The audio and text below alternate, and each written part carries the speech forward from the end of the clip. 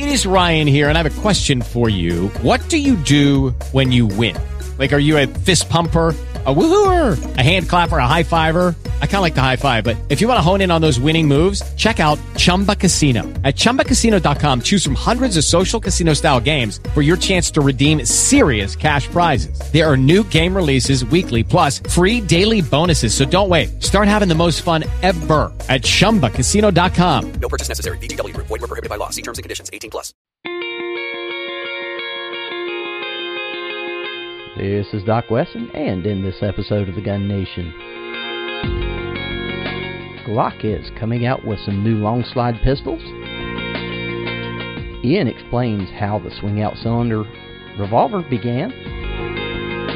We have our SHOT Show preview, and we get to your emails and voicemail. All that and a whole lot more in this episode of the Gun Nation, and it all begins right now.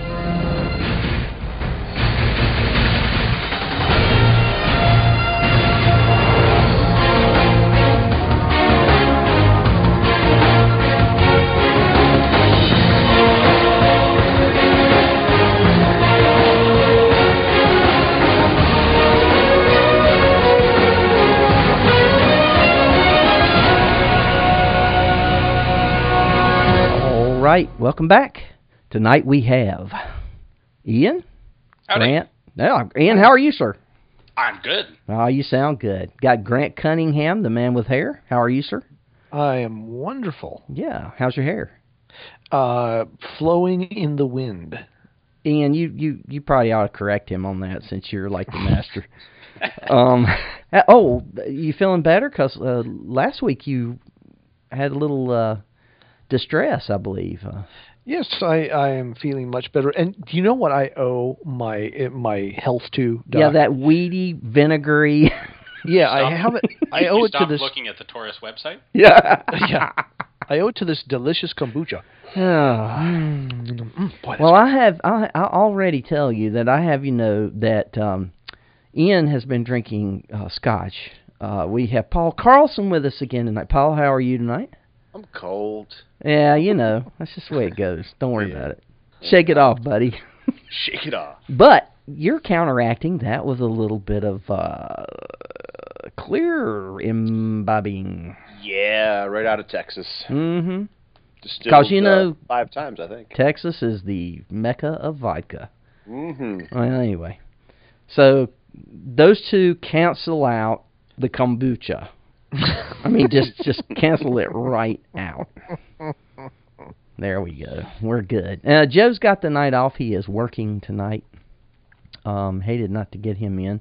But we got a lot to talk about. SHOT Show's coming up, and we're going to do a little preview of that. And got a lot of emails, so I guess it's best we just kind of get right to it. Got this one from Matt. And Matt says, hi, guys. I would like to know each of your opinions on the Versa Carry holster. Mm-hmm. I have read Average Joe's review of them, and he loves them. I have an issue with inserting anything into the muzzle of a pistol. I have heard reports of the retention rods breaking off inside the barrel. I would like to know what y'all think. Love the show, guys. Okay, so I'll go first. No. Anybody next? I don't Grant? think they make one for a Steyr Han, so I haven't ever done it. Well, they're universal. Probably made out of brass if it is, though. Actually. Yeah, it'll be made out of brass and cast iron. Yeah. Wrought iron. I'm in the no vote on that one, too. Anything that doesn't completely cover the trigger guard Bingo. is probably not going to be a holster that I would select for a handgun. And Grant, I'm sure you fall right into that. That's pretty much it. And it doesn't cover the trigger. It only covers it on one side, and that's if you use the little optional paddle thing. Right. And, of course, sticking something in the barrel is just never a good idea. Mm-mm. And no, 2 thumbs down. Yeah, I've got the I've got them here. I mean, they had sent them to me when they first came out, and I can see what the appeal is. Obviously, it's supposed to remove the fact that you've got the holster around the gun, therefore minimalizing it in width. and to make it. But honestly, it really doesn't, because you've got the clip and the arm that goes down in there and all that. So you might as well get a holster that's decent and one that's protecting of that trigger. Yeah, and there's multiple holsters that are out there that do a similar thing while they cover the trigger guard. And whether you're talking about a Q series from Gary Quisenberry, or you're looking at Dale Fricke's, I can't remember what it's called off the top of my head, but he's got a little trigger guard cover, or you're looking at the holster from Raven Concealments that does the same thing. They all do it while they cover the trigger guard, therefore keeping you safe. And if you want to have that gun right against your skin, great, do it, but cover the trigger guard. Yeah, agreed, definitely. Okay, so sorry, Joe. Just say no. Yeah, I mean, so anyway, not to make fun. I mean, we're just having a good time kicking around all. But seriously though, that's right. That trigger guard, you gotta keep that thing clear. Absolutely clear. Even if you have a manual safety, I think it's a good idea. Absolutely. Definitely. Absolutely. Moving along, Paul, out of Richfield, I guess Wisconsin, says, I'm listening to a bunch of old podcasts and really enjoying them. I like Paul Carlson as an addition as well. What is going on here? Well, next I'll be on a runway in a foreign country. It's the beard. Yeah, that's what's going to happen. It's going to happen. I know it. Well, he's got the beard. Yeah, it's the beard. He's ready to go. Yeah. It says, hey, in some of the old podcasts, I hear you are a purveyor of Taurus firearms, and lately I kind of get the feeling that you're making light of them. That would be making fun of them. I mean, okay, yeah. My question is, have you ever done a podcast on the Taurus guns that you have liked? They make a 9mm slim that looks like something I would buy in a Snap if it were made by most other firearms companies, but I'm a little leery of the Taurus, even though I had a 92 20 years ago and it did just fine. Any other thoughts or recommendations would be super. Thanks again, Paul. Thanks for writing in, Paul. Yeah, I've got a few of them. I don't really shoot them, and I'm not going to knock anybody that has them. I mean, they're and Grant, Paul, you guys, I'm sure see people come occasionally through maybe with them. I don't know, maybe you don't. Yeah, just occasionally. I don't see them very often anymore, and I'm not exactly sure why that is. I'd have to agree. I don't see very many people, at least not in my classes, using them. I do, however.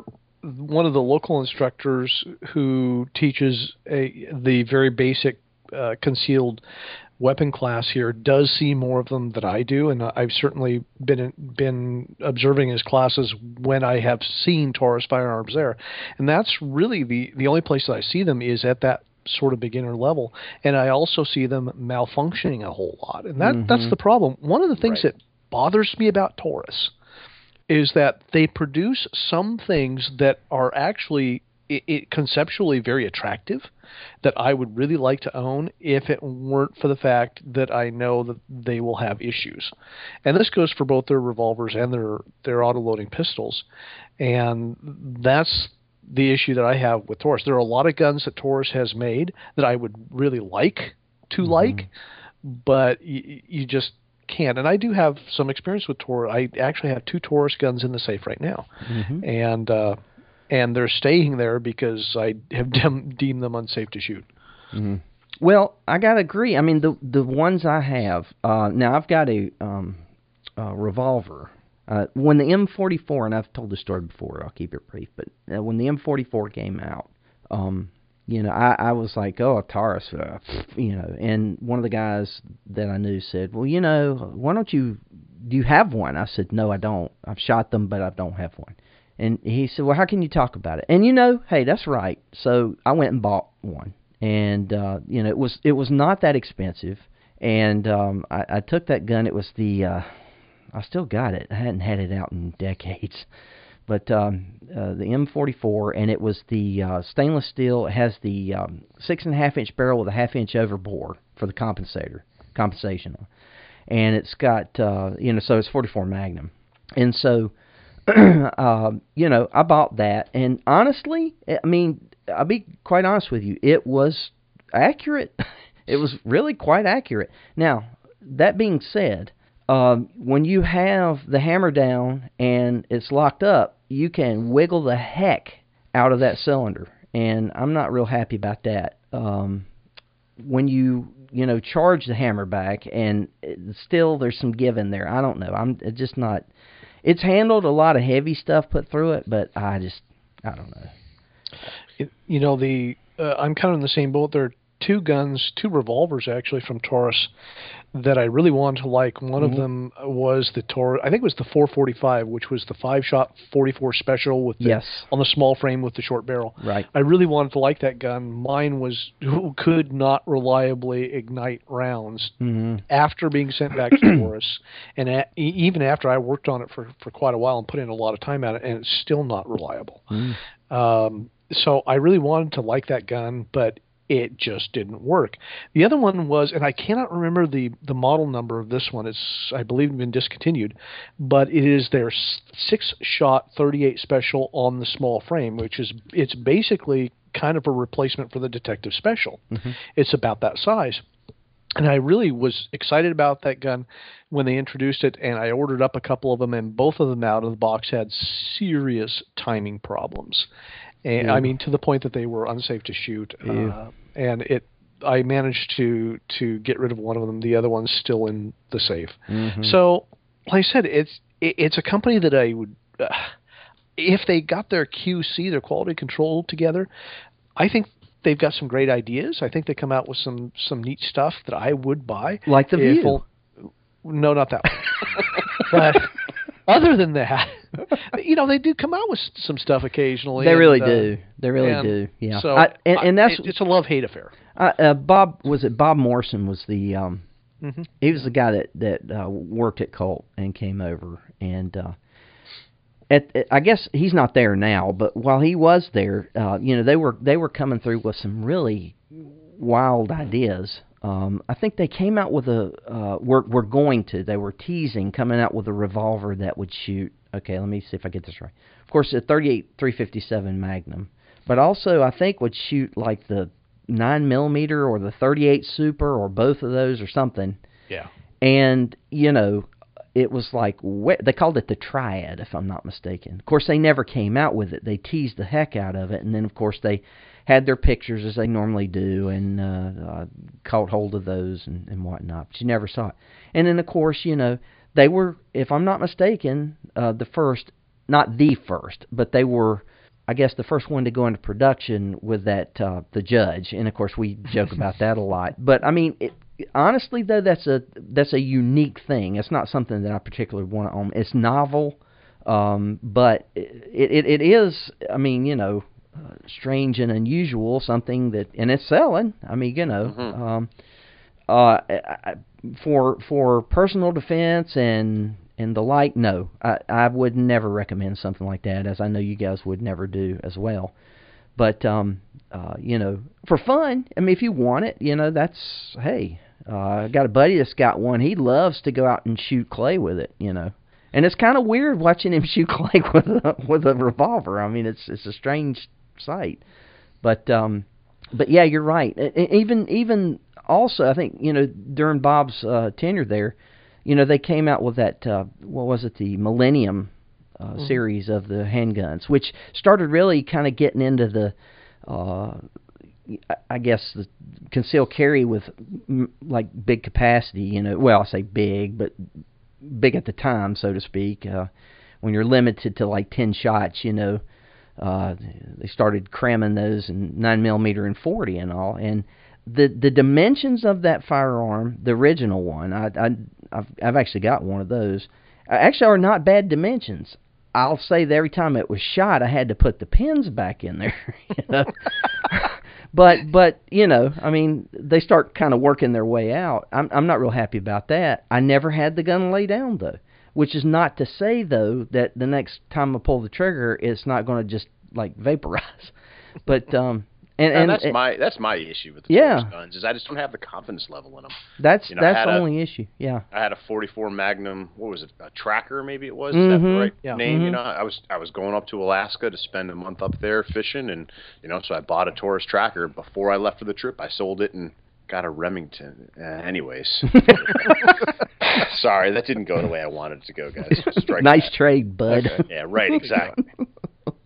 But anyway, but here lately, us making light of Taurus is basically because, I mean, look, Lexan on a teeny, tiny, virtually no grip existing, 9 plus P38.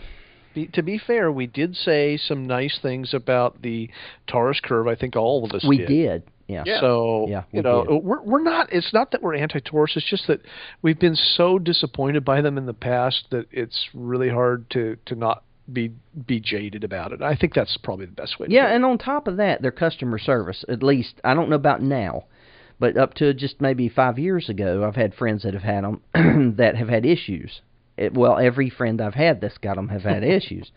And they come to me saying, what do I need to do? And I said, okay, so, Ruger makes this, Smith & Wesson makes this. But what they did was, I'm having issues with their customer service. I've sent the gun back. And like, for instance, there's one of my friends has got a, I guess it's still a PT-111. It's the Millennium Pro Gen whatever. And he took it, and, the magazine kept falling out. Every time he'd fire it, it just fell out. He'd take a shot, boop, it hit the ground. He's like, well, you can't have that. No. So, he sends it back. They supposedly shoot it and then send it back to him, and so we found nothing. Well, he takes it out and shoots it the first time, boop, magazine falls out. Of course, they're starting to blame him, customer service blaming him with, well, somehow maybe, your hand is large or small or either one or whatever, and you're pressing the magazine release. That's what it is. And he shot it, and then after he shot it, he looked down, and, his hand's not even touching the magazine release. So it's like, no. Well, I don't know. I think he finally gave up and just got rid of the thing, which is another thing. I mean, do you feel good about selling something to somebody knowing what the situation is, so, with it. But anyway, he had problems with the customer service. I've had other people talk to me about that as well, so, I'm not trying to give them if they've got something that's really, reliable and something you could have confidence in, like you say, they actually come out more so than anybody with new, interesting things, I guess, like the curve, for instance. Mm-hmm. That's out of the box thinking, and that's kind of what we need. Is some out of the box thinking, and I'd like to see more of that. But I guess, like you said, with the quality issue or whatever, I will say on the other side, I have known people that have had them and swore by them, and they never had any issues with them at all. So I don't know. I guess mileage may vary, but for me and what I've seen through it, I'd prefer to invest my hard-earned money in something that's been proven and sells like mass quantities and has good customer service, even if it costs a little bit more. Mm-hmm. So now that we've angered every Taurus fan that we have, what's next? Yeah, please don't go away, please. They do work sometimes. Sometimes. Let's see. Next. Okay, let's play a couple of voicemails. I like voicemails. Here's one. Hi, Doc Wesson and Gun Nation. This is Nate from Minnesota calling. I have been looking at purchasing a concealed carry gun, except I do not like subcompact or sub-carry guns. The only guns that I find very comfortable are larger, like 1911 style, I guess, pistols, such as any of the Kunans. I've been shooting the Kunans, which are my father's, since I was 12. I'm very comfortable with them, but it's time for me to buy a pistol and carry of my own.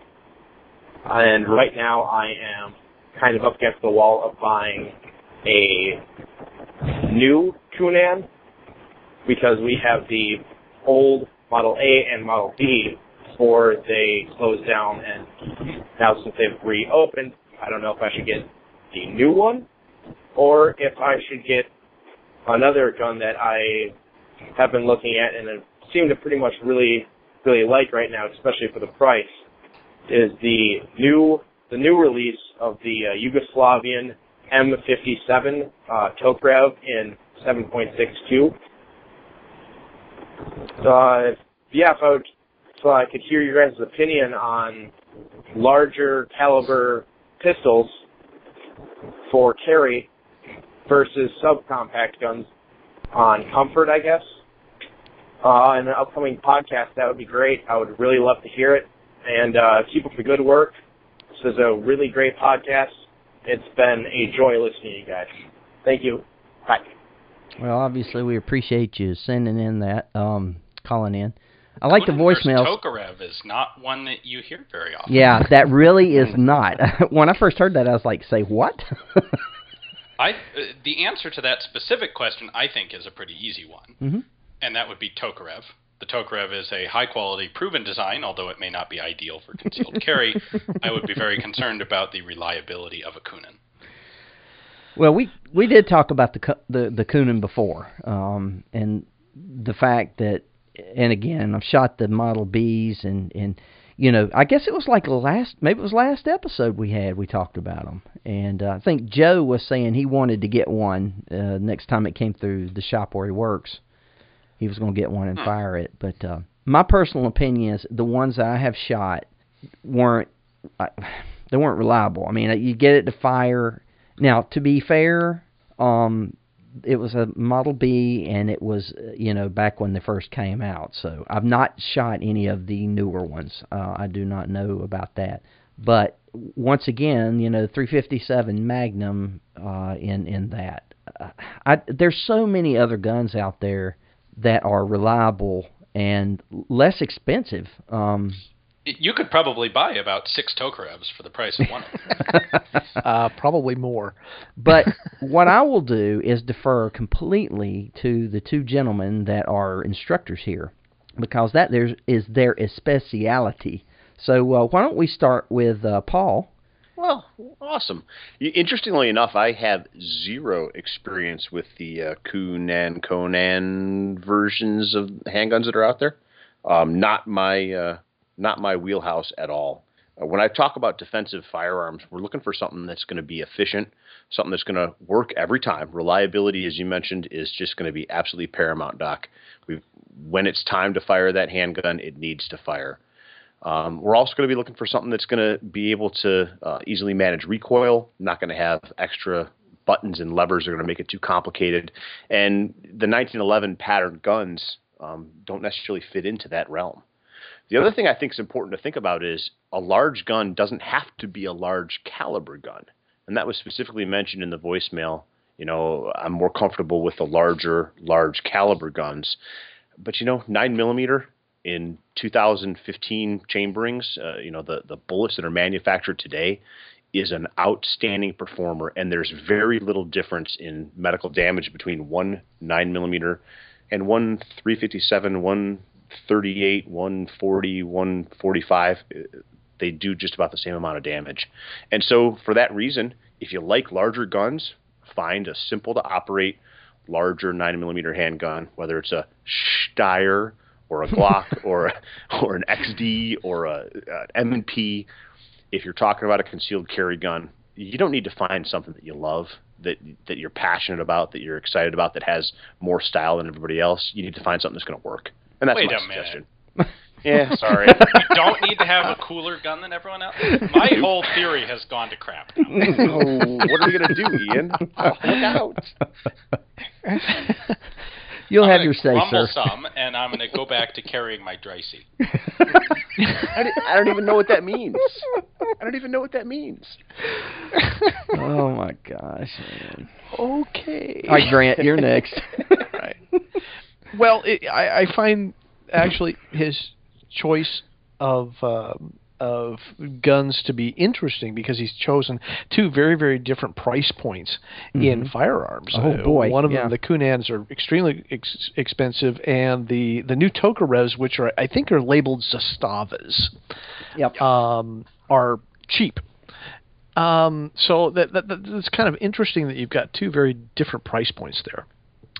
What I would say is that I would echo Paul's comments, think in terms of the caliber that you're going to be using, and pick a good defensive caliber. And that means one without excessive recoil. It means one that does have a good terminal effect. In any of the major rounds between 9mm and 357, based upon the best data that we have, which comes from Greg Elefritz, there's very little difference, statistically speaking, in terms of their effect on an attacker.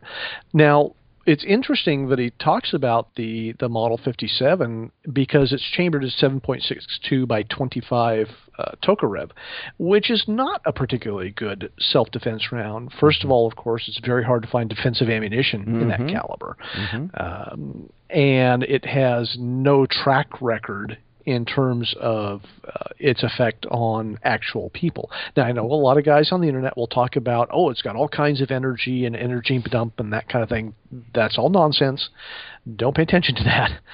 And instead go with something that we know from empirical evidence works, and that's realistically 9mm, 40, 45, 357, that kind of thing. The problem with the 357, and this is true in a revolver as well as in an automatic, is that the recoil and which affects your ability to deliver follow-up shots from that first one to the second or from the second to the third, your ability to deliver follow-up shots is much diminished because of the increased recoil of the gun.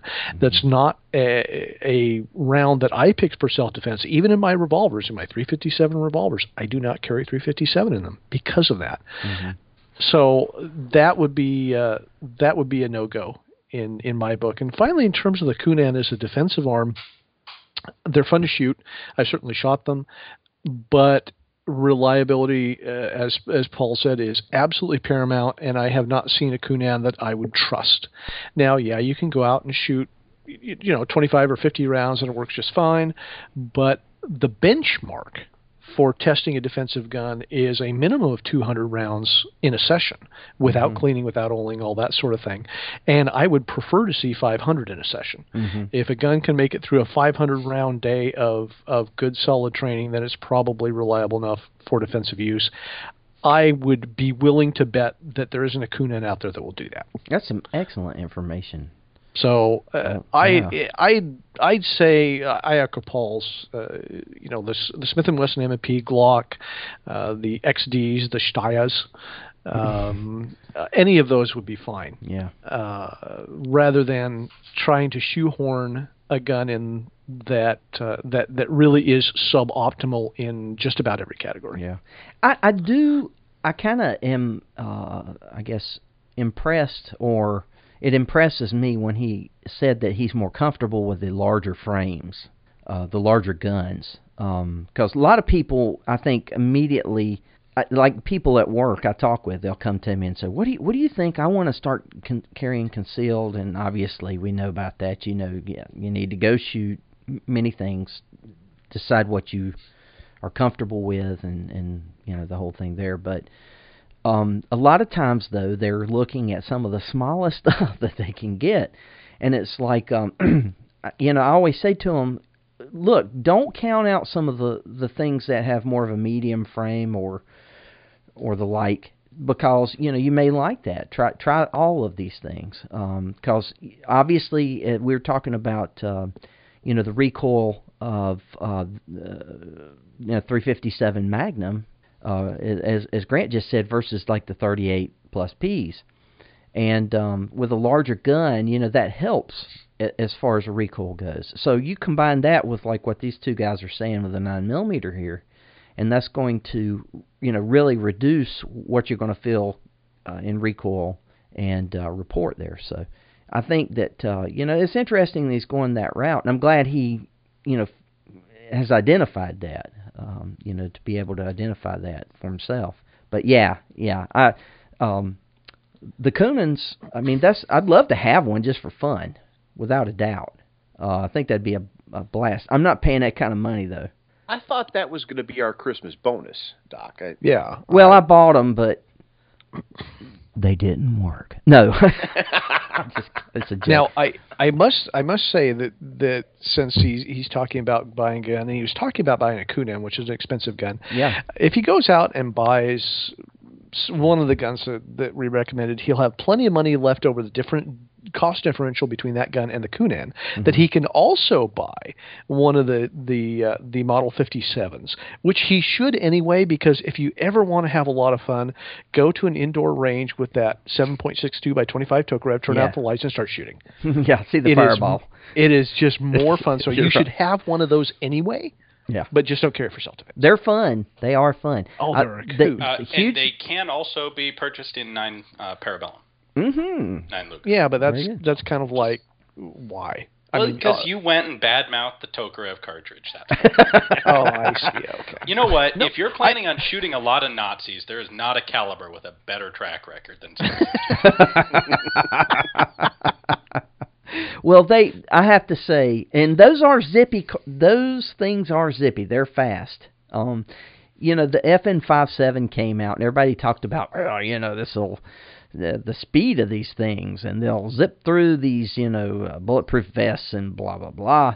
And it's like, well, you look at the math, basically, the Tokarev, the 7.62 is it's actually a little bit better in some cases. So, but, keep that out of your mind. They're just fun. They're a lot of fun to shoot, and they are zippy. There's no doubt about that. You bring up an important point right there, Doc.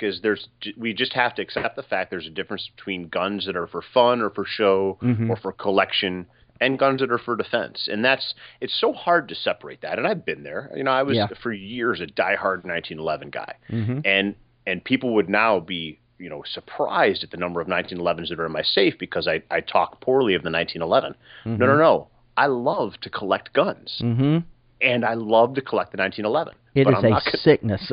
Yeah, right. But I'm not going to believe... carry one to protect my family. Exactly. I can't believe that I actually slept in his house. I know, right? Yeah. Just one other interesting point. I'm sure Paul can't believe it either. Go ahead. Yes, Ian. I'm sorry. I did have the opportunity once. We were just tinkering around, and we ran a box or two of 7.63 Mauser commercial ammo through a Romanian Tokarev with no trouble whatsoever. Really? Yeah. I suspect that they'll run just fine on any 7.63 Mauser ammo. Good info. So, and it makes it a little handier to shoot. There's a little less recoil from it. Very cool. Well, summarizing, go out there and get something that's proven and that's basically meant for concealed carry or for defense, and both. Yeah, I would say, come on, this is your life. Yeah. Do you really want to trust it to something that is unproven and suboptimal? Right. And I would say no. Yeah. And and also to add to that, the other two are really fun. Really fun. Yeah. So anyway, but we really appreciate you sending that in. Now, here is the last voicemail, and then we're going to get on with the show. Doc and the Gun Nation crew, thank you for your show. I appreciate it and I love it. One little comment I wanted to make to hear y'all touch on in regards to thumb safeties, as y'all have discussed this quite a bit lately, is that one thing I've seen through IDPA and other competitions is that I encourage people that if you are going to have firearms with thumb safeties, that all your firearms should be exactly the same. Some firearms, for example, I know for myself, where I used to have a 1911 where you flip down to fire, and then you have maybe a Ruger P90 where you flip up to fire. Training with both of those created lots of training scars, and I've seen that amongst a lot of folks. So I really encourage folks that if you do have firearms with safeties, they should all either be a flip down or a flip up.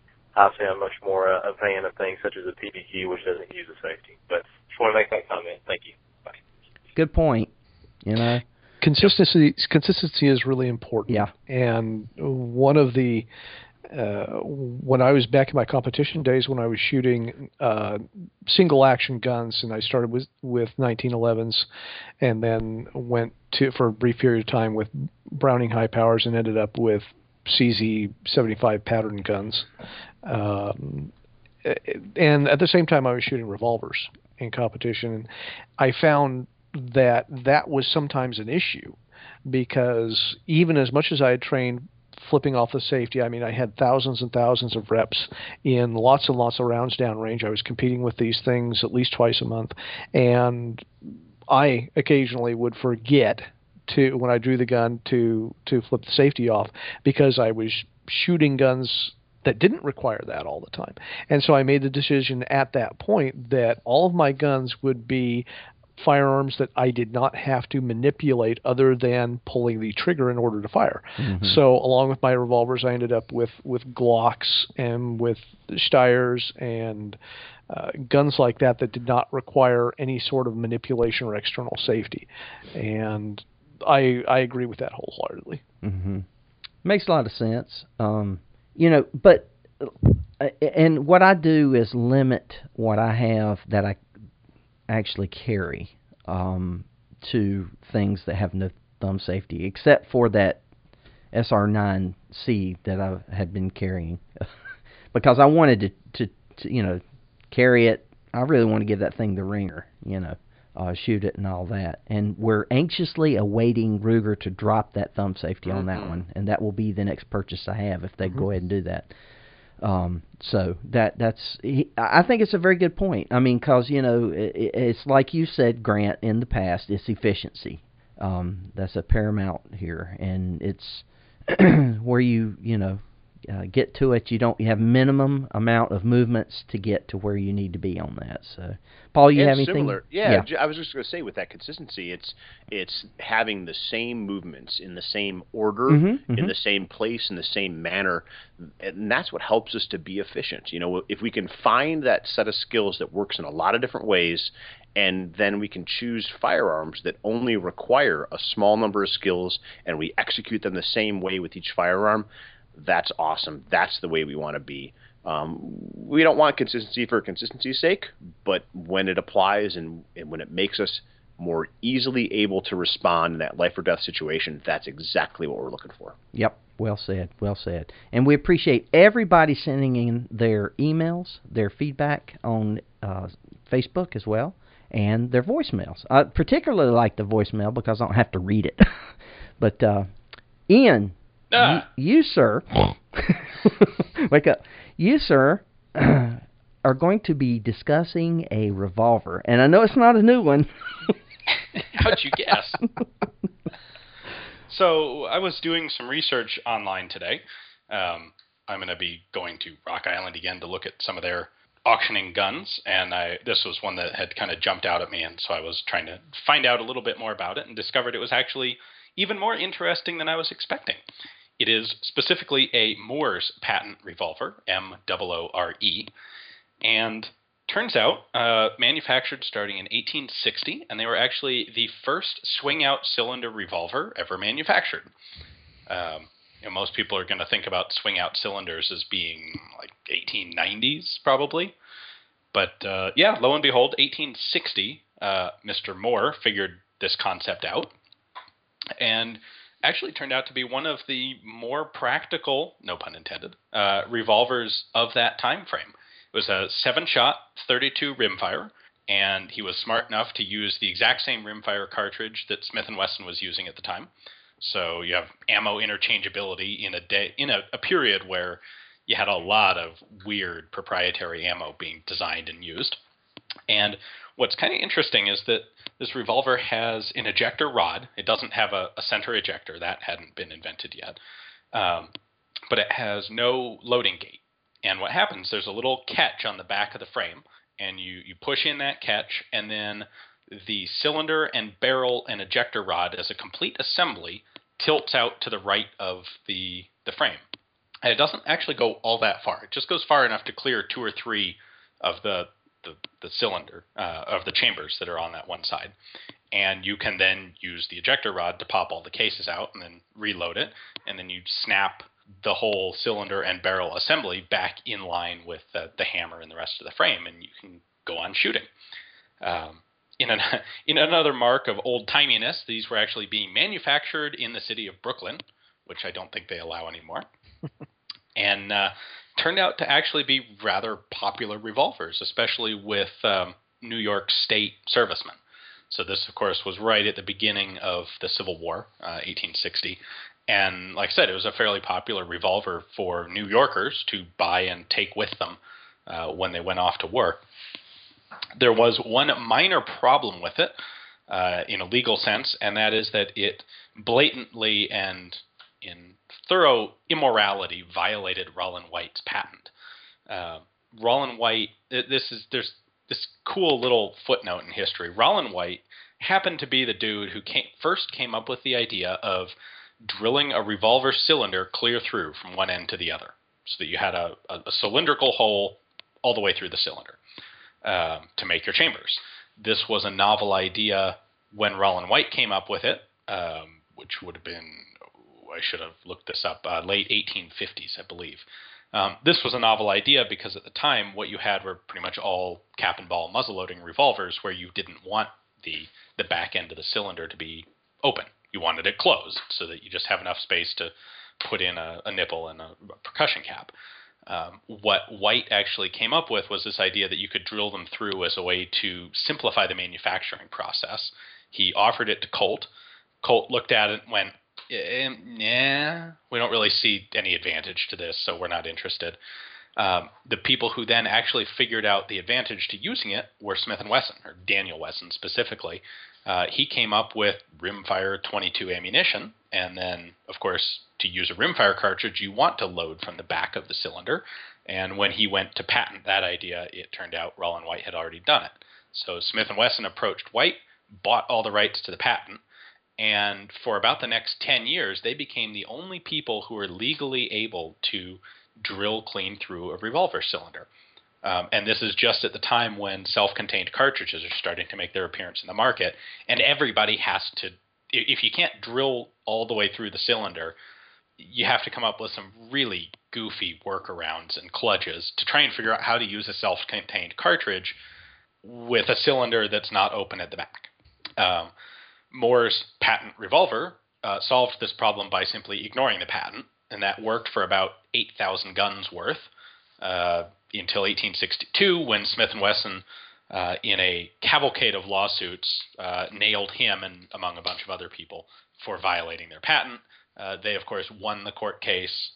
Moore had to stop making the guns. He, in fact, had to, I'm not entirely clear, he either had to turn over or agreed to sell about 3,000 of his revolvers to Smith & Wesson, who could then go and do whatever they wanted.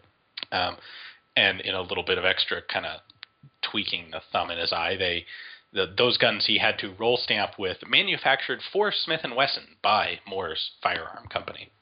So he was effectively put out of that business through patent lawsuits.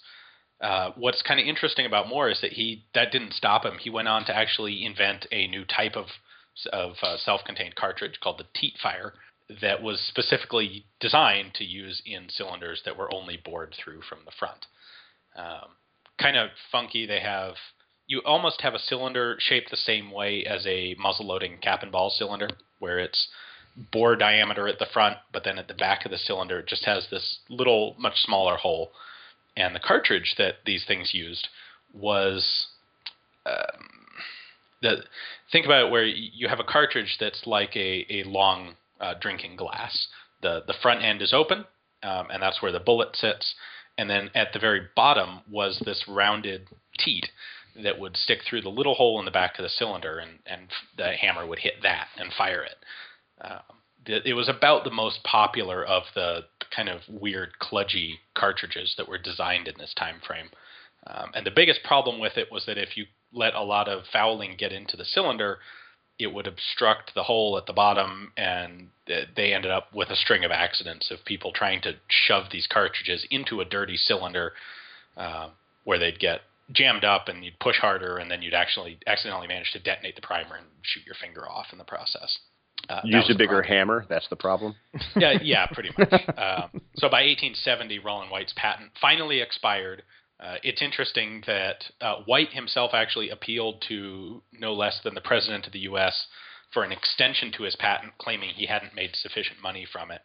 And the President personally vetoed that request, having seen that this patent had, in fact, dramatically held back firearms development in the U.S. for about 10 years. by preventing people from doing the one really obvious and necessary thing to make modern revolvers. So the cool side effect of it was that creativity being what it is in human beings, there were an awful lot of very funky workarounds made during that time, and they make for really neat study today. So. The Moore saga is really a soap opera in firearms history because, in fact, Moore and White both are kind of a soap opera because they had this intersection. What's interesting is that the Roland White's patent, which he licensed to Smith & Wesson, he didn't bother to read the fine print. And the fine print said, oh, by the way, if anybody infringes on this patent that we're using, you're the one who has to defend it. So Roland White is the guy who actually had to go out and sue all of these people on behalf of Smith & Wesson, which is kind of odd. And yes. One of the people, of course, he sued was Moore, and he won. The ironic thing about this whole thing is that the reason he appealed to the president was because all of the money that he made in royalties was eaten up in the legal fees he incurred to defend these royalties. So this is why he wanted it extended, because he thought if it got extended, he could actually maybe make some money on it. Smith & Wesson made a killing on it. Smith & Wesson made a killing because they didn't have to put up any money to defend this. And companies like Moore's, when they finally went under, Smith & Wesson was able to swoop in and scoop up stuff for nothing. And Moore was not the only company that they did this with. Yeah. Roland White died, I wouldn't say penniless, but he was not a wealthy man when he died. No. Moore, on the other hand, because of some of the other things he did, some of the other inventions, he actually ended up selling his company to Colt, which was Roland White's old employer. And he actually died reasonably well off, despite all of this. It's a fascinating story. The guns were interesting, and it was a great period in American firearms development, just from the sheer inventiveness of people trying to get around this white patent that was driving White into bankruptcy. Yep, exactly. Very cool. I'm sure that you could make a really good movie about it. Thank goodness for the swing out cylinder. Hallelujah on that. No matter, what the whole story was, but God, man, that's real interesting though. To hear all that history. The one other kind of funny side note to this is, it's a swing-out cylinder, but really not in the same way that we think of them today, because it is the whole barrel assembly that's pivoting. And there's only one revolver that I've had any experience with that's more relatively modern that works the same way, and it's actually a kid's revolver that was made by Savage, the Model 101. I don't know. Are you familiar with those, Grant? Yeah, I have. I've never actually held one. I've only seen pictures of them. It's a little tiny kid size, so it's like a 3/4 size single action Army.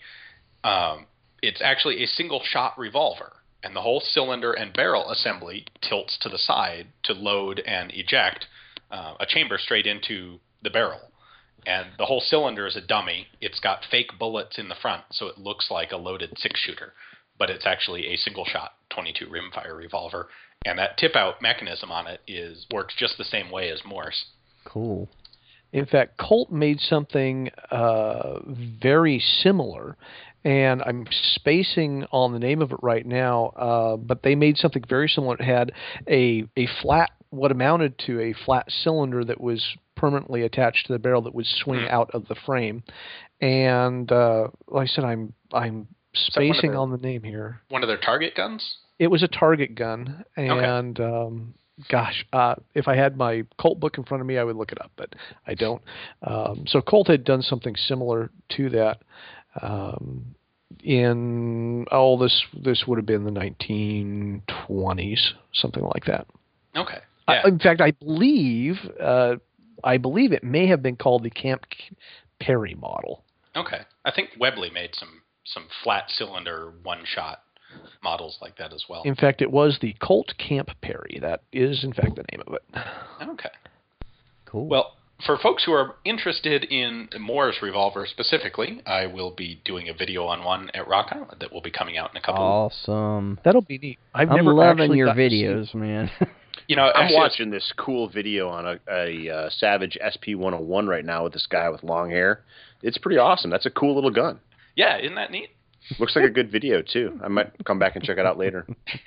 You know, the funny thing you should share that on Facebook, Paul. Forgotten Weapons, I think it's, yeah. Clearly an amateur. Yeah, clearly. You know, it's kind of funny when I first looked at this lot, because this Moore revolver is part of a 4-pistol lot. And when I looked at it at first, what I saw was one interesting, unusual revolver, and then 4 of these, I don't know, whatever, the little Derringer-y revolver things, like Smith & Wesson Model 1s or 2s or something like that. And it was only after I did this research and came back and looked at the picture again that I realized that all 3 of the other guns in the lot are actually Moore manufactured Teat-Fire 32 revolvers. Very cool. Very cool. Well, man, that was... I did not know all this. Have we nerded out enough for the evening? I'm loving it. I am loving it. Yeah, awesome. You mentioned patents. I wanted to mention that Steve over at the Firearm blog, has now started a new blog called the Firearm Blog Patent Blog. Now, this is cool, because what he does is he actually lists patents as they come out for new firearms, and you can go and look at those. It looks like patents that have been applied for. So you actually get to go and see what's going on in the firearm world before it happens, is what it looks like. Looks like he's got some here that are a little bit older too. But if you go to thefirearmblog.com, I think there's a link to it direct, but the direct web address is thefirearmblog.com/blog/patents. So really cool, man. That I need to invent something as far as a gun goes, so I can get a patent on that, and he can put it up there. I'm working on it, man. I have patents. Do you? Yeah. Oh, yeah. Sure do. Not in guns. You got a good patent attorney? I need one. I got many of them, actually. Let me tell you, that is no small feat to put a patent together. Let me tell you right now, it is no small feat. It costs money, and it is a mess. I'm not looking forward to it. No, it's no fun. I know in my agreement, whoever I sell the patent to will have to defend it for me. I just learned that today. Yeah, very good. You're smart about that. Very good. But yeah, so go over to the Firearm Blog. And I get a lot of information and read the Firearm Blog a lot. I think you guys do too. I think you posted something recently, Grant, on something they had. There are a few blogs in the firearm world that everybody should read. Of course, everybody should be reading Forgotten Weapons, and the Firearm Blog are 2 of my favorites. Yeah, and 2 of my favorites are GrantCunningham.com's blogs. There you go. The Revolver. What is it? Liberate. What was it? How's it called? Revolver Liberation Alliance. Yeah, I love that. I can't say it, but yeah. And then of course the personal security. Did I say that right? Personalsecurity.us. Yes, yeah, absolutely. Awesomeness. And then of course love to go over. Of course, we mentioned the stuff with Ian there, ForgottenWeapons.com. That's a no-brainer. But also a no-brainer is personal. I said personal security, but I actually am trying to say, I should say, Paul Carlson at Safety Solutions Academy. He's got some good stuff over there too. Yeah, and I update it, I know. I like that. But anyway, so yeah, check that out. Hey guys, coming up, we've got the SHOT Show. And there's some new stuff coming out. I recently have seen that Ruger is introducing the GP100 Match Champion revolver that's got adjustable sights coming out. Looks like is that like a slab side barrel? Yeah, it's basically the same as their previous match champion. They've taken a slab-sided barrel and all that kind of thing. And instead of the silly Novak sights they put on the original match champion, which proved to be a serious issue, they put a standard Ruger adjustable rear sight on it, which is a much better choice if you're talking a match gun. The problem with the Novak sights is they didn't seem to hit to point of aim with any known ammo. And unfortunately, it wasn't consistent. One guy would get one that said, oh, yeah, this is great. It shoots to point of aim. Another guy would be high right, and the guy would be low left. And Masad Ayub tested, I think, 3 or 4 of the things and never did find one that would shoot to point of aim. So serious issues with that, and for a match gun, that's just unacceptable. That's crazy. So they did what they should have done the first time and put an adjustable rear sight on it.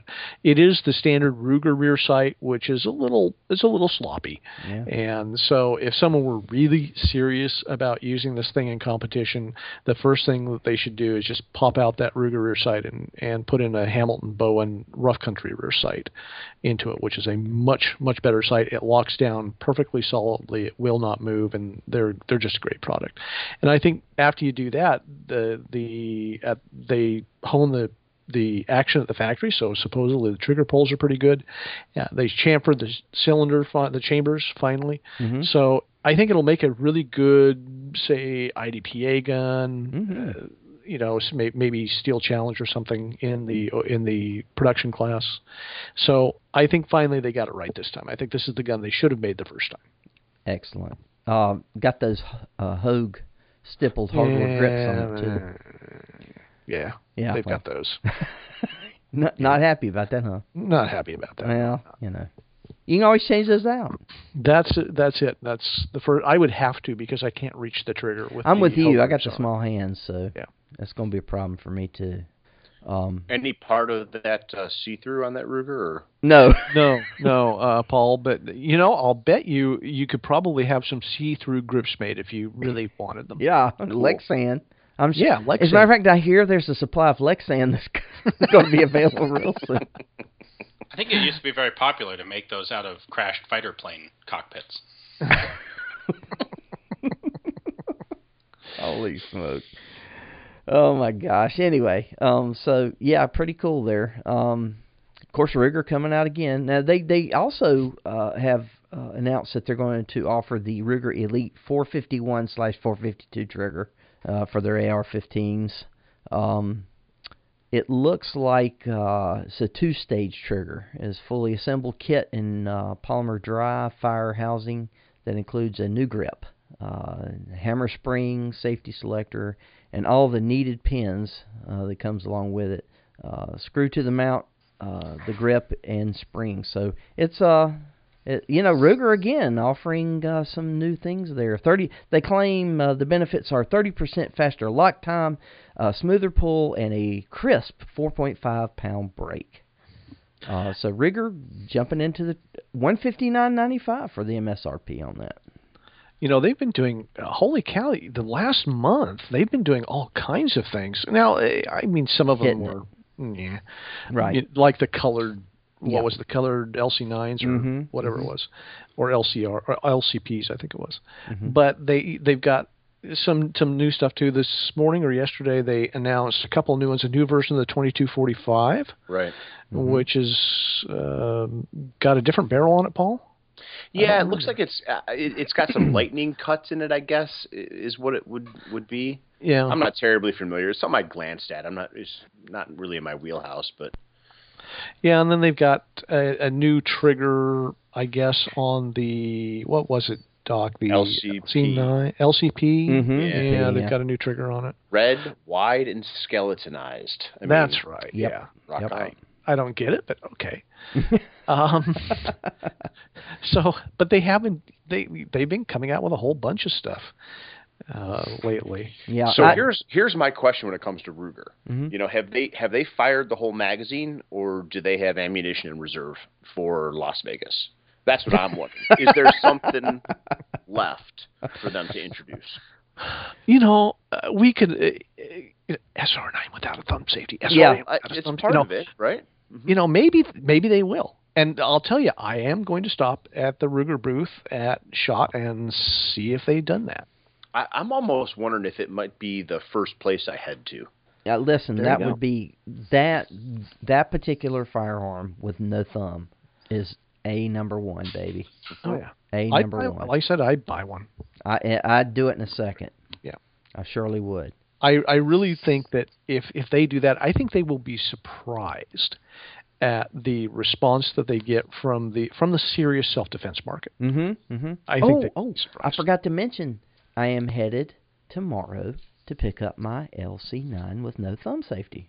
Oh, nice. Good. Yeah, I tell you, I like it. Eventually they need to redesign it to take advantage of the striker fire on that, but yeah, I like the no thumb safety on that. I'm digging it. So anyway, we're going to give that one the one over. And hopefully, like you say, they're going to come out with that SR9C, or SR9 period, and C, to where it has no thumb safety on it, too. So, very cool. But Ruger, yeah, you're right. They have really made a lot of noise this year. Last year. Definitely. And then, of course, going into this year, too. So, it'd be interesting to see if they've got anything else. I can't wait. Can't wait. Love it. Anyway, so very cool. Now, Glock. Glock has leaked or accident. I don't know. It wasn't an accident. I don't think. It came out that they've got. They're introducing some long slides. Yeah, long slide guns in 9, 40, 45, and now in 10 millimeter. 10 hog hunters. Yeah, and this is a they're calling it the MOS series, I think is what they call it. And what's interesting about these, aside from the fact that they've got long slides, and they've had long slide 9s, 40s, and 45s for a while. This is the first long slide 10, I think, that they've made. Mm-hmm. Yeah, correct. What's interesting about this is that all of them come from the factory, milled and ready for the installation of one of the compact red dot sights like the RMRs, or probably Leupold's got the Delta Point, the Leupold Delta Point. And so they come milled and ready for installation. And this is, and I'm trying to remember, I think this is the first time that we've seen a major manufacturer bring out ready guns for those sights, and I think that shows that these mini red dot sights have come of age, that they are becoming mainstream now. Don't forget, Grant, about the Smith & Wesson Core series. Now, I don't know if that was performance shop only, but the Core's been out for a couple of years, and that was basically a slide that was milled ready to accept a mount for the major red dots. That one I don't remember. So yeah.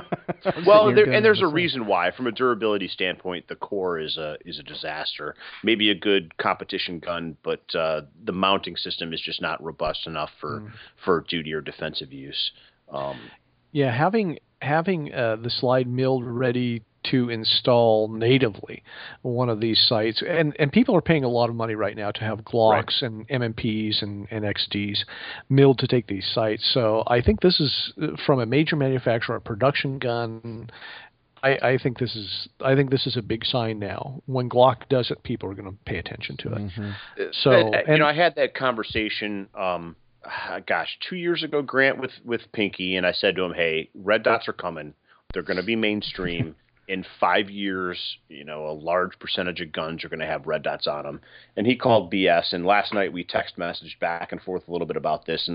And his attitude is, well, when I see 20% in classes have red dots on them, then it's mainstream. Glock has taken it there. End of story. Yeah. This is now a real deal.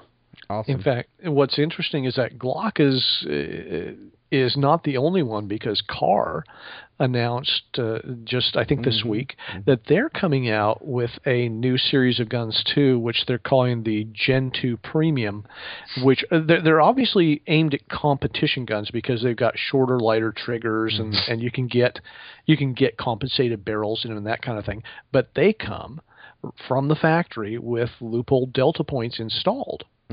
And so now we've got, although of course Carr is not quite the major manufacturer that Glock is, they are pretty much, I think, a mainstream manufacturer these days, and they're coming from the factory with these things installed.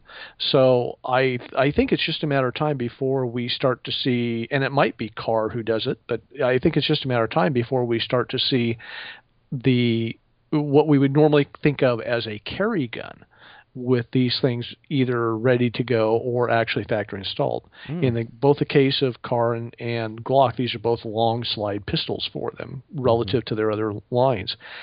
So it's going to be primarily a competition, primarily a hunting kind of thing. But I think this proves the viability of the red dot. Now, I will admit, I'm not a big fan of these red dots as a carry sighting system in general. I think that there are still a few issues to be worked out, but I'm rapidly, I think, not quite in the minority yet, but there are a lot of people out there who are now using these things and espousing them in the training community. So I think they're coming, and I think these moves by Glock and Carr are just going to hasten the process. Well, what issues?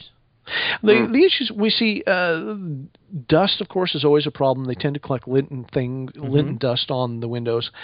If you get water drops on them, it becomes very, very difficult to tell where the real red dot is. And particularly here in the Northwest, I've had students with them in class here in the Pacific Northwest in the rain, and it becomes a real problem trying to figure out exactly where the thing is when you see a million red dots on the back of this thing. It's like a fly's eye. Yeah. There have been some questions about reliability, durability of these things. I think that particularly with the newest generations of RMRs and the newest Leopolds, I think those are starting to be put to rest. And of course, they still have a battery, and you still have to change the battery, although they run a long time. So there are still some niggling little issues. They're still a little bigger than I think they need to be, but it's coming. And I think it's really interesting you point those things out, Grant, because we have to remember that these red dot sights, the majority of them are being used for a purpose that they were not designed for. When you look at the RMR specifically, it was not designed as a slide-mounted pistol sight, and so when you talk about durability issues, when you talk about size, if you put it on, say, a standard Glock 17, it overhangs both sides of the slide, and that's because it wasn't designed for that purpose. So I'm hoping in the next generation we get to deal with some of those issues, but we also have to think about the actual use of the sight. And when we think about sights for defensive handguns, really that red dot comes in handy for that precision shot that needs to be made very quickly at a distance, which is a very small percentage of defensive firearm uses. I know that we talked about a police officer, law enforcement officer in Texas that took a 70-yard shot with his handgun while holding the reins of two horses. Right. In that situation, red dot, absolutely, that would be the way to go. But the majority of situations are not that. And what I worry about is, as Grant alluded to, talking about raindrops, if I have to take that shot with, say, my strong hand only or my weak hand only, all of a sudden now, can I even find the dot that I feel like I need? Now I become psychologically dependent on seeing that red dot, and that's going to slow me down in getting the hits that I can naturally get by simply looking at my threat, putting the gun in between and parallel with my line of sight, and pressing the trigger. So the sight gives us confirmation of what it is we already know what to do inside 7 yards. Done. I think what we're going to see is when I shoot in competition and transitioning to a red dot in competition, I think you probably experienced this, Paul. It slowed me down. Absolutely. However, the question really becomes, for the person who is new to firearms, is it going to make the learning process easier? And that will be interesting as the new generations come up, the younger folks come up, and who are not used to or haven't been trained in the traditional ways of shooting like we were. Is it going to make using the gun over its range of capabilities easier for them? And I think it might, and it'll remain to be seen. Good well, point. and the way I'd take that, Grant, is over the traditional methods, I would agree that a red dot sight is an improvement. However, we don't need to use traditional methods anymore. We know that there are methods out there for aiming your gun that don't have to be as slow and difficult to do under stress as the traditional methods. And really, we just do it the way, just pretend there's a red dot on top of the gun and go. I agree with you. What do you know? Yeah. As we've taught together and we've Right. both done the same thing. You slept in my house. Yeah, I slept in your house. Oh, on top my of all those gosh. 1911s. Quit saying that, sad. man. It's burning my brain. The problem, of course, catwalk. the problem, of course, is that the majority of the industry hasn't yet come around to that, and I think what this is going to do is replace Leave them there. That's what I hope it's going to do. I would hope so, but the reality is the traditionalists in the industry will probably stick around for a while. So I suspect we'll probably see this being used in that kind of venue. I wouldn't want one on a pistol. I've got one. And what's your thoughts coming from just having one? What it comes down to for me is I've spent some time on the range. I shot one during part of a class with Daniel Shaw from Thunderbird Tactical, and from a precision standpoint, man, I was stacking them up. I didn't need it, and it probably slowed me down. There you go. And see, one of the other things is you're talking about a handgun.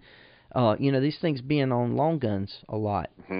You drop a handgun. I mean, I'd be worried about damage to that. I mean, maybe they make them super, tough, but I don't know. And like Grant said, you got the batteries to have to deal with, and Right. I mean, Time will tell. Yeah. Yep. Yeah. I just like old iron sights myself. So. Old iron sights? Well, Say what that I'm like saying. the boat? Come What? on. Don't go down there, hair. Anyway, but that's a good point. I like the. I mean, it's still thinking out of the box, though. I mean, they're moving in a direction. I guguess the industry is. I don't know. Like you say, time will tell. We'll see. We'll just have to see. But Just shoot a bunch with a 1911. Because that's the next best thing to practicing without sights.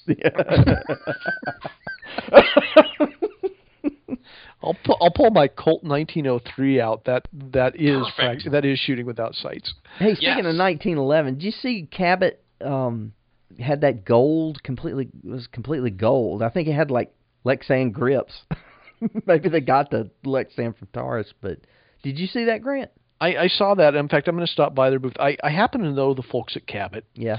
And we're friends. In fact, I got an email from one of their guys the other day asking if I was going to stop by and see them at SHOT Show. So I'll stop by and see them. I'll get pictures of the gold gun for you, Doc. Yes, please.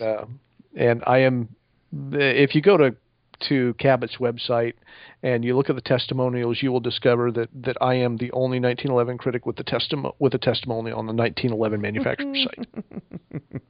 And you know why? It's because he heralded their guns. Heralded their guns. So I said I've been very open about this. If I were to ever buy a 1911, it would be a Cabot. Yeah, I know. But didn't they come out with something? I saw something. I don't remember what it was that they recently had. That they're a new line or something they're coming out with. Yeah, they're always coming out with new lines and things. They're doing matched pairs this year. Oh, okay. Right and left guns. They do an absolutely completely left-hand 1911. It's not adapted. It is built from the ground up as a left-hand gun with left-hand safety. Everything is the opposite on this. Because of their experience in CNC manufacturing, it's not hard for them to do this. And so they're making matched pairs now, basically mirror image pairs with consecutive serial numbers. So they're doing that. Is the barrel twist opposite? Actually, Paul, I think it is. What? I'll have to ask Ray, but I seem to remember him telling me that the barrel twist was opposite. Wow. Yeah, and I asked that intentionally because I think that's kind of the level that Cabot would probably take it to. Yeah, that would I would expect that of them, just knowing how anal retentive they are. And it's just based on that only, or Do they think something else? No, like you the have torque in the wrist from the left hand versus the right hand. Oh, trust me, they think of all these little details that are just only a machinist would appreciate some of the things that they do. It's just amazing that they do this, and their guns are nicely made and they're very accurate. They've won Camp Perry a couple of years. So now I think about it, Grant, I want to swing by because I want to see if the adjustment screws for the sights are on opposite sides. I mean, if they took it to that level, that would truly be impressive. Is it truly a mirror image? I'd let you buy me a pair. Not at the price they want. But. No, I was going to say, boy, you get what you pay for on that for sure. Wow, not cheap. Well, what else? What are some other things coming up? Do you think Glock, the elephant in the room here, do you think that Glock is going to introduce... I mean, this other was leaked with the long slides. Do you think they're holding back and are going to come out with a single stack 9 finally? So are we going to go on the record of with a prediction here? Yeah. Okay. I say no. I think they're not going to. You think they will? I think they will. I hope so. I truly hope so. I don't think it's going to happen, but. The good news is just like last year, I think there's going to be a Remington R51. That could be the answer. We're just waiting for it. Yeah. Well, I would have a hard time thinking that they wouldn't. I think gun manufacturers, and one of the things I've noticed in the industry is folks are becoming tighter and tighter with what's coming up. Because these kinds of things happen. You get information to distributors, they can have their websites prepared and ready to launch a product, and a mistake gets made. Whether they want it to be made or not, that's always kind of a toss-up. But I think that's part of the excitement about coming up to SHOT Show is, just like I said, what's Ruger got left? What do they have left to announce? What does Glock have left to announce? Maybe nothing. Maybe something. Glock's the only company out there still that doesn't make an AR. That might be it. Oh no! Oh no! It's really, I mean, from a marketing standpoint, Ian, as silly as that sounds to you and me and to the rest of us, it's actually, from a marketing standpoint, a brilliant move. Yeah. Just like launching a 380 single stack and then waiting a year for the 9mm that everybody really wants. Because they're going to sell some percentage of that 380 to folks that are like, well, I wish it was a 9mm, but I don't know. Yeah. We'll see. Interestingly enough, the idea of a Glock AR, from the standpoint of their huge police presence in this country, they would probably make money at that. Simply it's a me too. Because, yeah. The police departments could go to one vendor and just get everything. Pull it all. Yeah, that's right. Me too. And they've got a lot of marketing. Well, a lot of bargaining power in that too when they do that. So, however, Glock would never do that because they have a very, very definite "not invented here" syndrome. Oh, really? Yeah. Well, that's true. I mean, I don't think they'd ever do it. They should, but I don't think they would. Yeah. Wait, who was it that somebody introduced or is introducing the AR in a 9mm pistol? Did y'all hear that? Oh, like probably half a dozen people by now. Yeah, that's why? Not exactly new. Why? Yeah. Oh, really? Yeah. Because, I mean, why? 9mm ARs? Those have been around for ages. No, I'm talking about the pistol, though.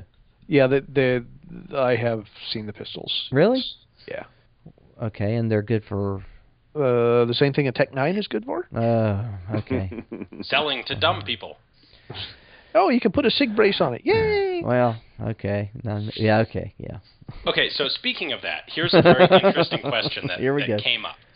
So, and this comes out of the Ares armament fiasco. I mean, those guys are like seriously just begging to be the nail that gets hammered down. However, they have gotten... Follow me through this series of legal assumptions here.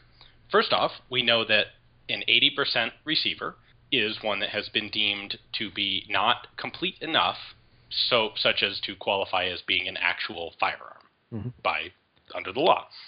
However, at that point, typically, any further processing of that receiver does render it into a legal firearm. In the specific case of Ares, they made these polymer ones, and they made the material in the magazine well that you had to remove, and in the fire control area, a different color, so it would be very easy to know what you had to remove. ATF determined that that alone made it a receiver, but in addition, that if any material were removed from that pocket, that's where you crossed the line into making a legal receiver, right? Mm-hmm. Go ahead. Keep going, Okay. Ian. I think I have a little bit different interpretation on that, but keep going. Okay. What gets very interesting is there's a very recent letter that came out from ATF, a determination that okay, let me back up. What Ares contends as a result is that if you buy a lower and then let's say you remove a little bit of material from that pocket, you've gone through the process of making it a firearm. It is now legally a firearm, and now you can just take it to, say, a gunsmith who has a CNC machine who can finish routing out all the extra material and drilling the holes for you. And at that point, it doesn't have to be papered in any additional way because you provided the gunsmith with a legally complete firearm, and all they're doing is gunsmithing work, and then they send it back to you. And ATF has come out and said that, no, that's also not legal. Right.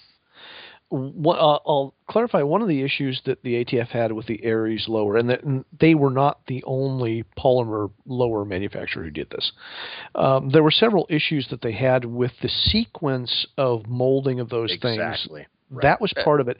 The other part of it was if you take what is an 80% aluminum lower, and the one that the ATF has signed off on.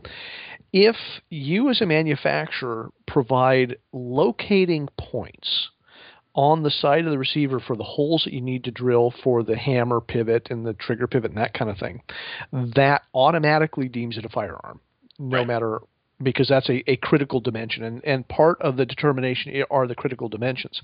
And one of the issues that they had with Ares is that, of course, the polymer that they injected into this thing filled up what would have been holes, and so that they were marked, obviously, on the frame. So the ATF had a huge problem with that critical dimension being laid out for people. And however, part of it. None of this series of arguments has to be on an Ares. It could be on any other normal aluminum 80% lower. Yes. If, say, I go ahead and I'll thread the hole for the pistol grip, which is totally non-dimensionally relevant. Once I do that, now I've made a receiver, and now I can give it to someone who actually knows what they're doing, and they can go ahead and finish it without F4473 ever having been required. Right. Which is interesting in that that's what ATF's regulations all lead up to, but then they also decide that they want to have their cake and eat it too, and that's also illegal.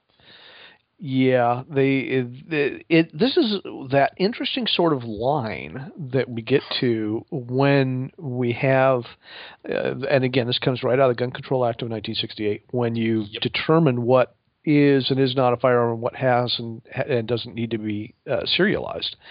And okay, great, so it's going to be 80% good. How do you determine 80%? Do you 80% in terms of machining time, or 80% in terms of expertise, or that's not our problem. They volume. Came up with the 80% thing in the first place, so they get to figure it out.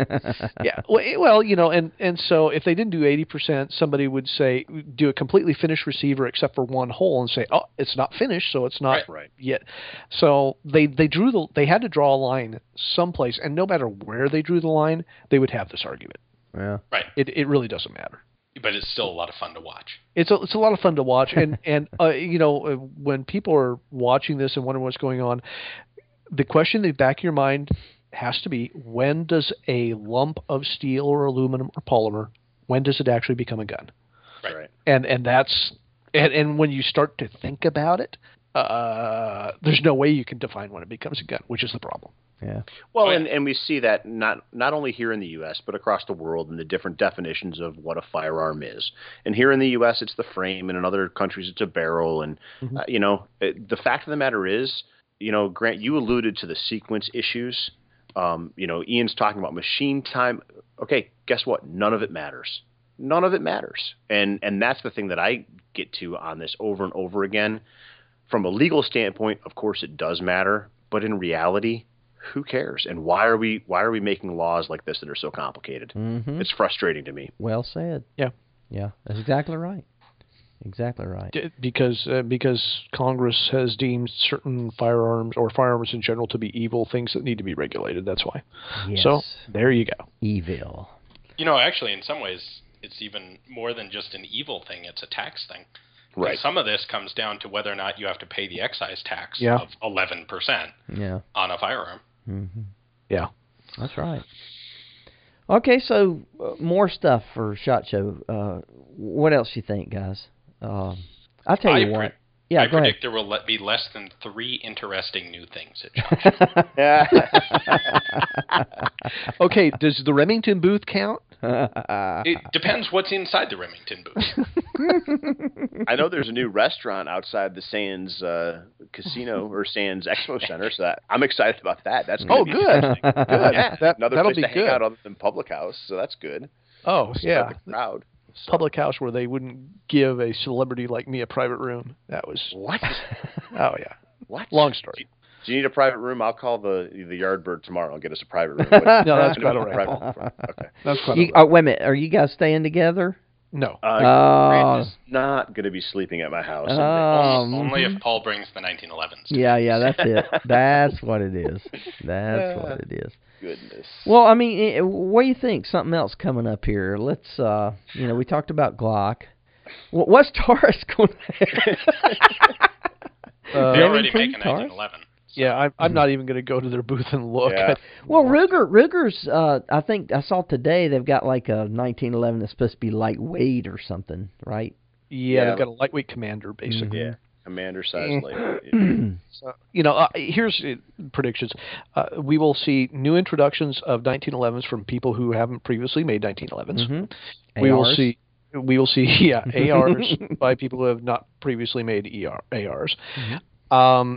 We will probably see the introduction of yet another way to hang stuff on your AR-15 besides key mod and whatever the other one is. Hemlock. Yeah, we'll see it. We'll see a third one come out. And beyond that, we'll probably see sort of evolutionary changes in various things. The only thing that I'm really excited to see, I kind of like to see CZ's new semi-automatic 223 rifle, which is not yet been approved for importation, but I'm hoping maybe they'll show one. They had that a couple years ago, didn't they? The 805 Bren? Was that the one, the 805 Bren? Yeah, I think so. Yeah. I'm hoping that they will announce that the ATF has improved importation, is what I'm hoping. But they're bringing it in as a pistol now. They just announced that. So I'm hoping that this means maybe the rifle is falling, because that's one of the few things that is really kind of interesting in the rifle world right now. It's gotten to the point where I don't know about Paul, but I don't even pay attention to the AR-15 market anymore. It's just so boring. Yeah. I look at what Leitner Wise Manufacturing does. I think Paul does some good things with taking and merging the traditional design with some new steps, and so I'll be looking to see where it is that he's at with his modifications to that platform. I'm certainly excited, and this isn't really a new thing, but the Desert Tech MDR is a bullpup rifle, 27.5 inches in length, changeable caliber. We're talking 7.62 by 39, 308, 5.56, and then I think 6.8 and 300. Oh yeah, 300 blackout, absolutely. Can't miss 300 blackout. I came very close to getting to go to their introductory launch of that thing, and I'm a little disappointed that I didn't. Yeah, I'm really curious how the kind thing of actually surprised. works. I'm kind of surprised that I didn't get called up. I've been to visit the factory, spent some time, did some interviews, but they had a changeover in the marketing department, and so it'll be interesting to see what kind of progress they've made and where they're headed with that rifle. They've sorted out, it seems like, a lot of the issues that the bullpup rifle has, that come along with the bullpup design. And so here we are. We talked about taxes just a minute ago. We've got a 27.5-inch rifle that's 7.5 pounds, that has a full-length 16-inch barrel and 5.56. okay, we're talking about just about the perfect package for home defense or for, carrying in a vehicle, for armed security use, whether that's, a protection detail or law enforcement. I mean, this is an awesome tool that's a standard rifle. Doesn't cost the extra $200 to get an SBR. And you have the ballistic package that comes along with a full-length 16-inch barrel. So that's pretty awesome. If Nick and the guys over at Desert Tech have made the progress that they're hoping to make, we should see that rifle ready to go in June, and they should have a fully functional prototype at SHOT Show. So I'm looking forward to that for sure. What makes me really curious is all of the video that came out of their launch. The people there apparently were not allowed to show the internals. And at the same time, this is also apparently like the 5th iteration of the gun so far in their internal development. And if it's that far along, frankly, if they have anything really actually innovative, they would have patented it by now, and it wouldn't matter if they show it. Which makes me almost suspicious that the internals of the thing are basically another AR-180 copy, or something else that's totally normal, and frankly, uninteresting. Right. And I'm really curious to see, are they keeping that secret because they want to maintain some curiosity that it will be something new, or is it actually something new that they have decided they don't want to bother patenting, or what? Yeah, that's an interesting question. And knowing a little bit about Desert Tech's history and their designer, Nick, and what it is that he builds and how it is that he goes about the designing process, I mean, this guy's completely outside of the box. And so I'm hoping that it's going to be a lot of really new and interesting things. Who knows? I do know that the magazine release, the last I saw, the last iteration that I was familiar with was, index finger in front of the trigger guard, where we think in the U.S. the manual of arms, makes that belong. That's cool. It is. And so we'll have to see. This gun has been so long in gestation that realistically, if they don't have product at least in the pipeline and ready to ship in summer, they're never going to make it. It's inverse marketing. It's not going to happen. It's going to be a mess. Yeah. Yeah. It's if you and the thing is, well, gee, if you can't get something to market in 5 years, what makes you think you could do it in 6? And so I think this is kind of a make or break show for them with that rifle. If they don't do anything with it, I think the market's just going to say, oh, okay, great, yet another promising bullpup that didn't make it. Yeah, I kind of think you're right, Grant, in the sense that this is make it or break it. But again, I'll approach it from the history of the company. My guess is when they told us at SHOT Show last year that they were looking at a 15 to 18 month timeline, that they probably actually knew what they were talking about. And that's what I'm going to hang my hopes on. And if not, I'll start making fun of them like I did Remington. Yeah, there you go. Well, what do you think they're going to have? They mentioned what price wise? We're talking like $2,100. If you have to ask, you can't afford it. Get a Cabot.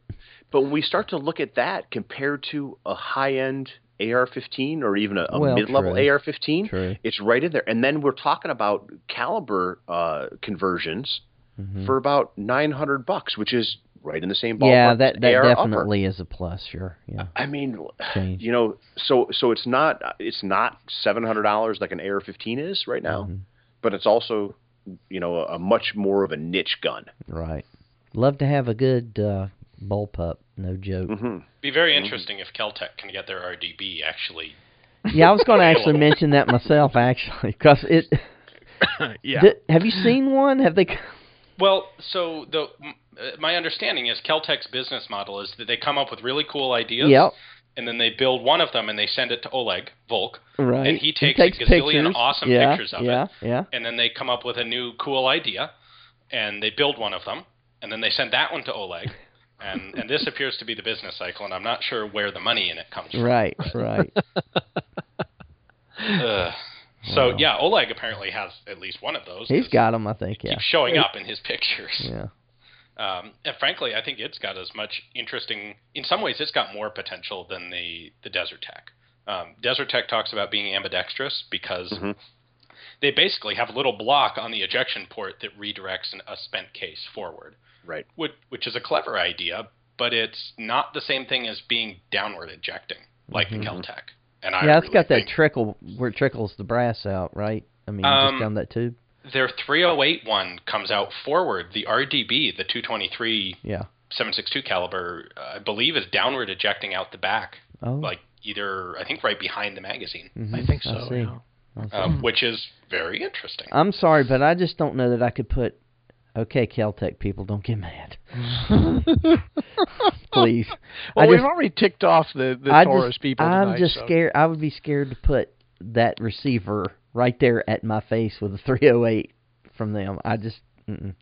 I've seen one. There's a gigantic chunk of steel on their 308 bullpup. So you feel comfortable, huh? Yes, but what kind of steel? Now, aluminum? Now, when I did shoot a magnesium. 308, we did end up having to actually take a rubber mallet and write Kel-Tec on it, because that's how often it had to get used. Well, to be fair enough to the Desert Tech, when you talk about that forward eject and that piece that drives the case forward, I'm concerned about that from a malfunction standpoint. If the gun malfunctions, that now has to be dealt with, and that piece has to be opened, and at least in the iteration I saw. So, right, we haven't solved all the problems until we see a production model out running, or a bunch of them out running. Yeah, good point. In some ways, I'm almost glad that I didn't end up going to their launch, because what I'd rather do is get a T&E gun and just beat the crap out of it and find out how it breaks. So get a T&E gun and beat the crap out of it. And I'm trying. I'll tell you man. What. Tell us. I will do my best. Yeah, go for it. Awesome. Paul will let you test out his R51. You know what we're going to be testing in about a week. One of the guys I know at our 2-gun match got his hands on a Masterpiece Arms 5.56. And we call it the Trailer Park Scar.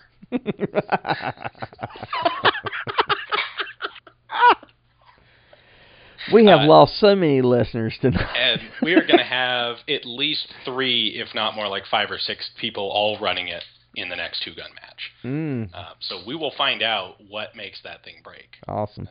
And I have actually a Leader T2 that I'm taking as a backup gun, which is appropriate because the Masterpiece Arms is literally a copy of the Leader T2. So, except that Masterpiece put about 5 pounds of rail on the front of it.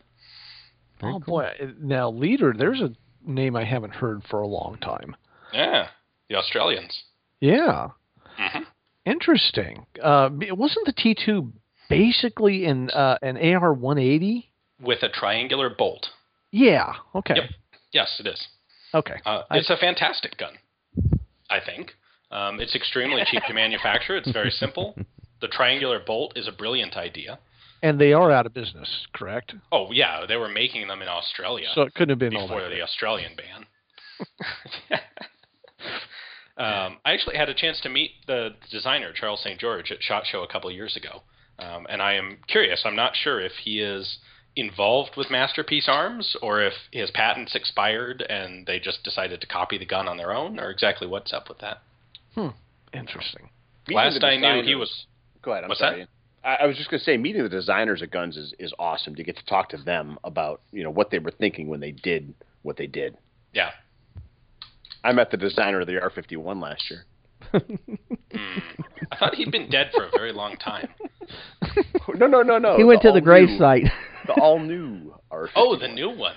Oh, yeah. I thought you meant the old one, not the one that doesn't You mean work. the one that didn't work versus the one that worked. I'm working my way up, Ian. Come on. Maybe they should have used the dead guy as the designer. Oh, my gosh. They could have blamed it on him. And you scoff at me when I talk about resurrecting the Colt All-American 2000. Oh, my gosh. Sheesh. You know what else? Grant, you'll get a kick out of this. One of the other lots that I'm going to do a video on at Rock Island is a collector's lot of Colt failures. Now, they don't advertise it that way, but what else would you call a 2-pack? For the one single price, you get an All-American 2000 and a Double Eagle. Oh. All it needs is like the third gun in there to be like a Lightning or a Thunderer. There you go. And then it'd be, Colt's all-time classic fails. Sounds like a YouTube video. That's awesome. Oh, man. Well, anything else we want to talk about as far as the SHOT Show goes? There's only one other thing. I got to hold and tinker around with a single stack 9mm at the NASGW show in Little Rock, and I'm hearing that this gun might be ready to fire at the industry days at the range, and so I'm kind of intrigued to see if that happens and what that's like. So I am with you on that. That should be annoyed that I couldn't get into the industry shoot. I had to work at it pretty hard, and I tell you what. He told him he knew me, so it's a disaster. That's right. I said, "Hey, Doc Weston wanted me to come and handle." Yeah, we got to have it, man. We got to have it. Not a very well handled event from a registration standpoint. I didn't find out until far too late that you have to have a specific invite from a gun manufacturer, or something along those lines. Yep. So, just SOL. Oh well. Well, keep an eye on my YouTube channel, Ian, and you can. It's almost like you're there. I will do that. I'll try and find you at the show and ask you how it went. There you go. Yep. Sounds great. I'll have scotch. I'll definitely find you. All right, guys. Well, let's close it up. We'll see what happens. We'll see what happens. I hope there's something that comes out that we're going to be like just going nuts over. We'll see what happens. Maybe Glock will do their thing with the single stack, and Rigger will drop that thumb safety on SR9. And I'm waiting for the R51 special. R51 will come just barreling in, and everybody will be like, "Man, this is the best thing since Saran wrap." In fact, they'll probably team up with Caracal.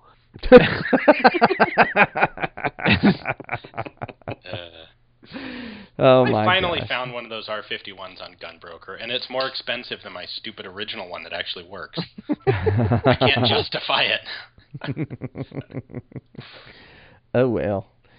All right, guys, well, let's close it up, and enjoyed talking with you guys tonight, and looking forward to seeing what comes up, and, SHOT Show's real soon here. Ian, I was going to ask you, you said you were going, where were you going again? I am going to Rock Island Auction Company. Yeah. That's next week, but the video I do there will not come out until beginning of February. Awesome. And I did want to mention, too, Grant, I have not received your book yet. I haven't received yours either, Doc. My book? Yeah. Oh, you wanted to read about never mind. Closed cells on filtration with polymeric. Okay, well, anyway. I got a few, but they're not anything you'd want to read, I don't think. So anyway, Grant, I mean, we were going to do this big review on Grant's book, and he went to another podcast. Sounds wise, Grant. Just saying. Anyway, and of course, when we said, "Hey, what about us?" and this is our podcast, and he's like, "Well, I got to get my book first." Mm-hmm. Somehow, I think he got his book already. I have one that they arrived here around Christmas time, and I have one sitting on the desk with your name on it. That's what I'm talking about. Which book is this, Grant? What's this? Which book is this? This is Defensive Pistol Fundamentals. I think I've looked at some of that, maybe. Yeah, I think you probably have. Okay. So anyway, because we want to talk about it on the show. Fine. I'll get your copy out. Just keep your pants on. Gun Nation, Grant Cunningham co-host. Just saying. Anyway. All right, guys. Well, it's good tonight. I hate that Joe wasn't here, but next week we've been trying. It's after Christmas now. We want to talk about something that's going to be kind of fun, and it's going to be fun. Anyway, but Joe wasn't here tonight, so we couldn't get to it. We want to have him around when it happens, but it's going to be the Lump of Coal special. Hopefully it'll be next week, and I guess, should we lay out what it is, Grant? No, let's just tell them it's going to be a very fun show. It is going to be fun. So the Lump of Coal show. The Lump of Coal. Start thinking what that might be. Yeah, what is a lump of coal? Especially around Christmas time? Yeah. Interesting. So, have an idea in your head. Hopefully we'll do it next week. Grant will be with us, of course, and maybe these other two guys, the new guys, But we got to have Joe on here because it's going to definitely include him specifically. So anyway, all right, guys, well, let's close it up. Thank you for everything, and we'll talk to you guys next week. All right, Next have a good time. night. Hey, see y'all. That'll do it for this episode of the Gun Nation. Thank you for listening to our program. Pay a visit to the main webpage at gunnation.us for all things Gun Nation. And until the next episode, please stay armed and polite.